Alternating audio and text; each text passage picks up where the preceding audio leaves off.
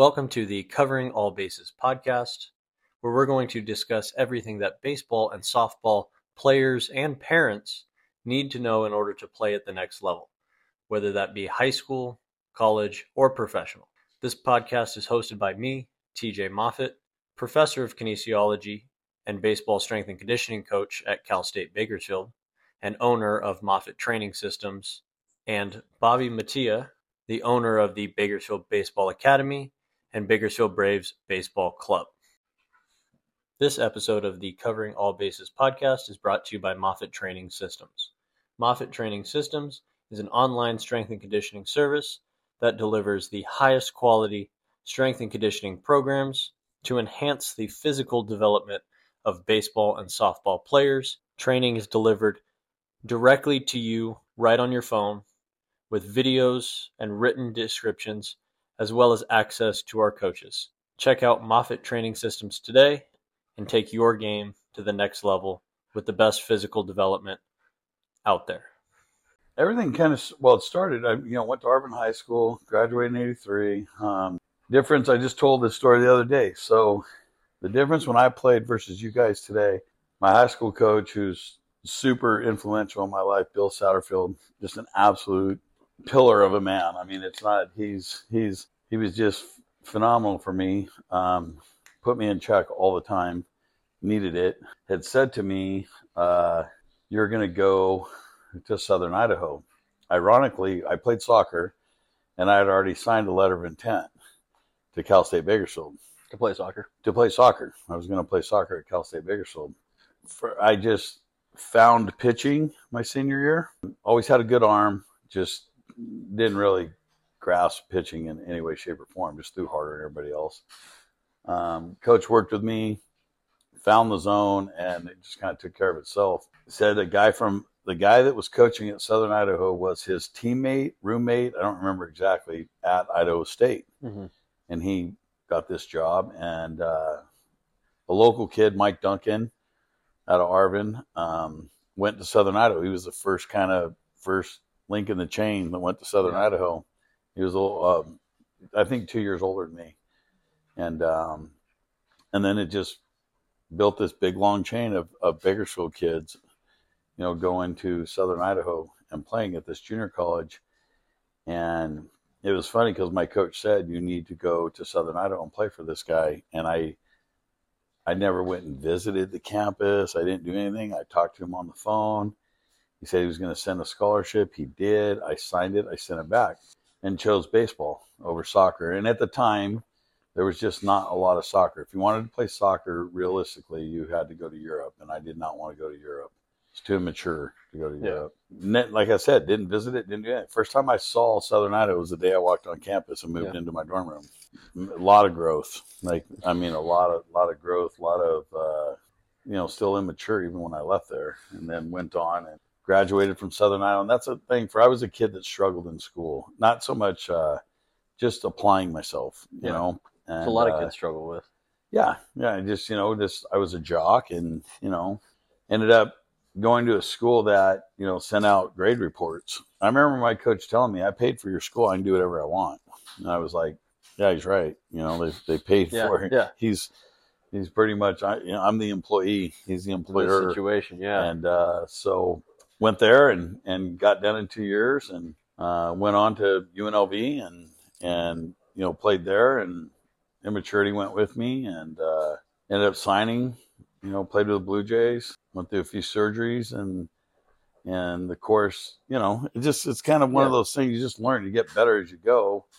I've been saying to the boys a lot, and this goes, parents, all of us, everybody figures it out.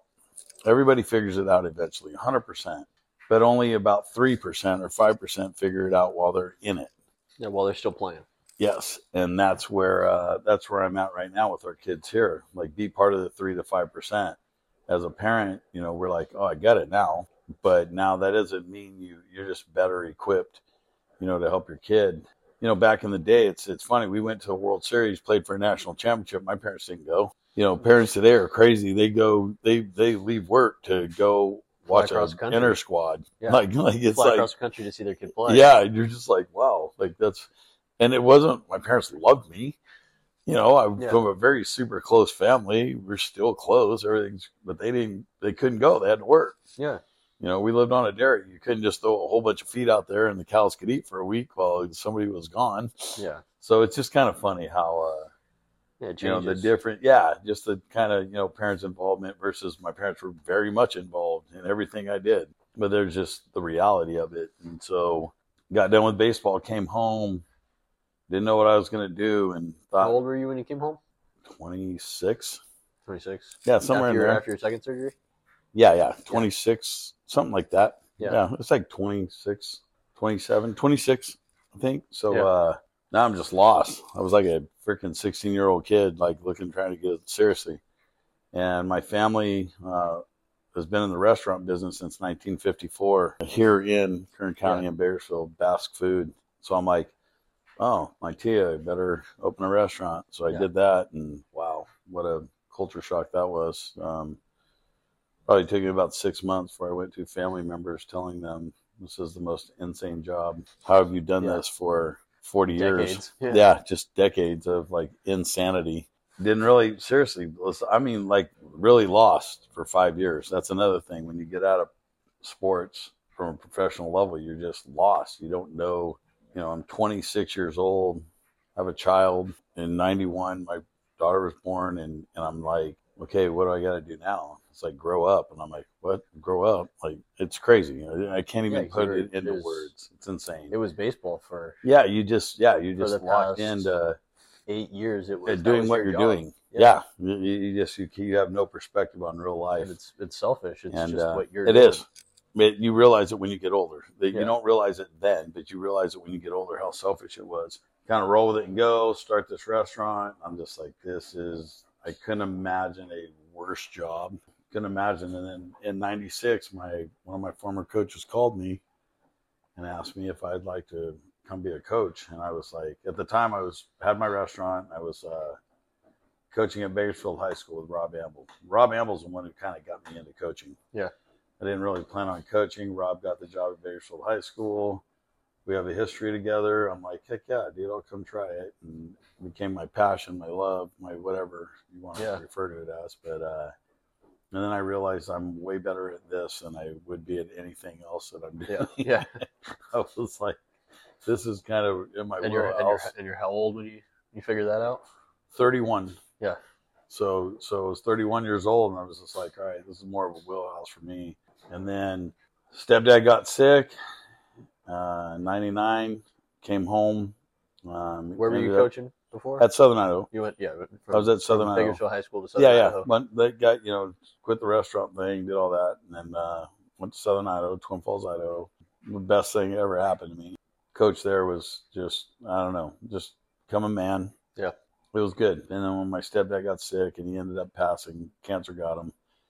But just came home and was like, need to be home. I'm the oldest. My mom had 3 boys. I have a sister with my dad and my stepmom, but she's our sibling. But my mom had given birth to us 3 boys. So it's time to, in our culture, in the Basque community, we don't do, come home, take care of your family, take care of your mom. So did that, and then opened the baseball school 9/9 of 99, and only did that. So I'd remember it. Yeah. Here we are in Make it nice and easy. 2024, still plugging along. Don't know what the numbers are, or, kids in college or pro ball. Hasn't really been kind of one of my.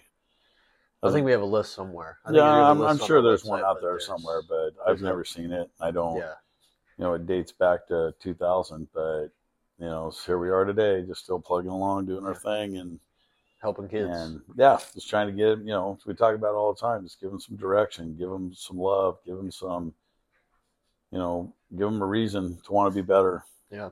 Not just in baseball. No, baseball's kind of, I tell the kids all the time, God's got a direction for you, and baseball was just our common ground. That's what brought us together. Yeah, that's what brought me here. That's exactly 2007. That's what I'm talking about. The 12, 13-year-old kid who undersized, underskilled, and just wanted to play. Just wanted to play, and has never left.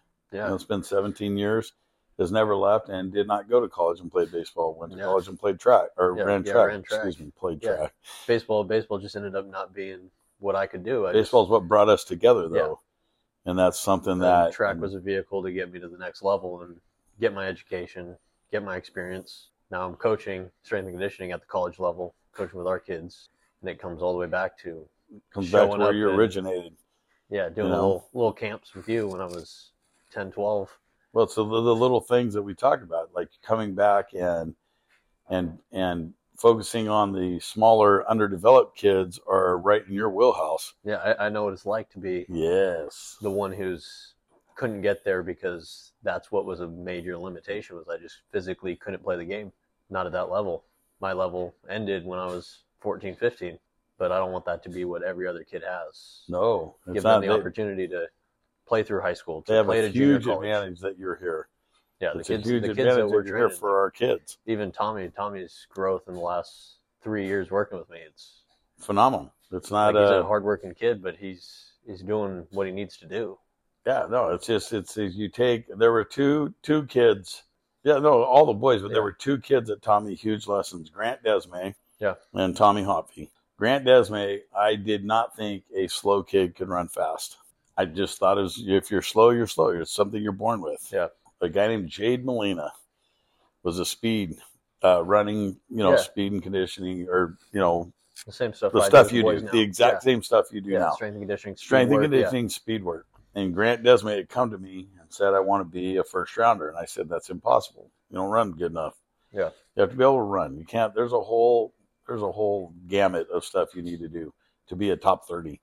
So we're talking, we're doing our thing, and so he leaves and comes back. I'll just say 2 weeks. I don't remember the time frame. How old was he at this time? Junior in high school. Okay, so he's like 16.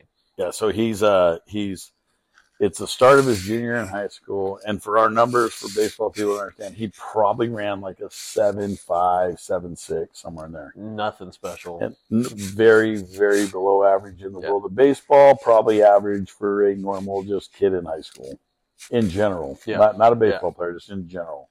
Tells me, comes back and says, "I can't play this fall. I have to choose between playing baseball or hiring this speed and agility coach." And I said, "No, we'll do both. Yeah. I got baseball. You go ahead and give." And I actually took the time and went to talk to Jade. And by the time he was a senior in high school, the summer, graduated, and the summer coming out, he went to many workouts for pro teams. He was running 6.8, and I was floored.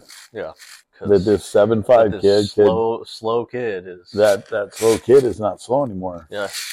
He's above average runner now. And this is, I don't even know what year it was. This was the early 2000s. Yeah, probably mid, 05, 06, somewhere in there. When did you graduate? 12. Yeah, so it's probably 05, somewhere in there. And he's running pretty good, man. I mean, he's going, I'm like, wow. And he ends up not getting drafted where he wanted to get drafted. He went to San Diego State, which we'd already had that hooked up. And he goes to San Diego State. Now he's a burner. Yeah. Those are different, the terminologies. Yeah. Guys, if you're in the world, you understand. And so he ends up going to San Diego State, doesn't work out, plays for Tony Gwynn. Grant's probably a little more committed than anybody else on his team. Yeah. A little more committed. He's going to do the extra. And he did a lot of the extra. And it just didn't work out because they were just not what he wanted. And he ended up transferring back in those days, which you can now, but you could leave and go transfer to another school with no punishment. And so, it had to be pre-08 because 08 was when they put in the transfer rules. Yeah, the transfer rules. So he ends up going to Cal Poly. Sophomore year, plays for one of my dear friends, Larry Lee, and phenomenal, absolutely phenomenal baseball coach. Goes and plays for him. Junior year fall is when you have your, now you're draft eligible, you're this, you're that, all the other things. They have scouts come out and they have a fall workout day. And so there's numerous scouts there. I don't know, a dozen scouts there, and they're trying to look at kids and they want to run them and hit with them and do these different things, kind of get a little feedback from the kids. And Grant runs, and it's a chilly day and slow. Grass is, a little wet, this and that. And I guess Grant goes out and runs a 6.3. Which is absolutely flying. Yeah. We went from burner to absolutely flying, and this is all in this 5 years. Yeah, that's not. But he's wired the way it's just like you can't run. Like I just told him you're slow and you don't run and he just you wrote that off as not a part of his game. Yeah, and he is flying. And a handful of scouts I had talked to called me and they're like, "Bro, we ran a 6.3 in the cold." And they were all like, "Okay, I'm not putting 6.3. I'm going to put a 6.4 because no one's we just didn't think." Yeah, they were just like, they're all looking at each other saying, "He really just run a 6.3? Like, why don't we have this kid in earlier?" You just kind of, how does no one know? Right. It's just kind of that kid. And then you fast forward through the season and I don't remember the exact spot Grant got drafted. I'm pretty sure he was the first pick in the second round. He missed the last 2 weekends, broken wrist, got hit by a pitch, ended up breaking a wrist.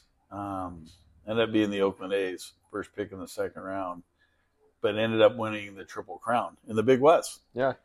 Where Cal State is now. So, I don't know when the last time somebody winning a Triple Crown in any level is unreal as a hitter. Yeah. Best batting average, most home runs, most RBIs. That's pretty amazing. And like I said, I just didn't think a slow kid could get fast. So now you fast forward to 2020. Yeah, what we're doing now. 2019, 2020. And Tommy says to me, "I want to, be this player and all this." And I said, "No, you can't. You run too slow. Yeah. You don't run well enough." And so Tommy gets a hold of TJ and TJ puts him on a running program. To be honest with you, I truly believed he would get faster because I've seen that. Running, you can get faster. I'd seen it. Yeah. Well, yeah, I've seen it. I'd seen what happened with Grant and all the other stuff. Yeah, that was Tommy's senior year of high school when we started working together. I thought it was summer junior year going into senior year. Yeah, going into senior year. That's what I mean. So you give him a little summer, and then I watch his kids start running. Next thing I know, it's 6 a.m. on a school day, and I'm looking out my window, and I see a kid running with a parachute on the back of him. I start laughing. Yeah. And this kid is motivated to get faster. And then all of a sudden, the kid goes away, goes to college, and it was his sophomore year. And I'm talking to him. They're having fall workouts. We're talking on a phone call. And he said, "Man, I'm the third fastest guy on the team." And I said, "Well, you must be the slowest team in the country." I'm like, "If you're the third fastest guy," kind of laughing in a joking matter. We have this talk. And then take the kid last summer. So he's only a junior. Yeah. He finishes his junior, and he's a young junior. He's 20 years old. He's going to work out for pro teams, and he runs a 6.6 consistently every time. Like, talked to his coach, and his coach just said, "I've never seen him run a 6.7. I've never seen him run a 6.5. It's the most consistent kid running I've ever seen. He's always just like same." Yeah. And I'm it's just not like, slow. No. Now he's a burner. He's not flying. Yeah, but he's definitely a burner. He can burn, yeah. And so the dynamics of that change, and we'll get into that. He's a different kid. He is what we consider in baseball a two-way kid. He gets a pitch, and he can still hit and play a position. And normally, I would say the higher percentage of those kids break away at probably 16. You decide whether you're a hitter or a pitcher. You get some in junior college. You get a few in the 4 years, but really I looked up last year, or the year before. I looked up, and it said approximately 3% of Division I baseball players are two-way kids. Yeah, Cal State we have, I think, 2, maybe. We have realistically 1, and we got a couple other guys that are trying.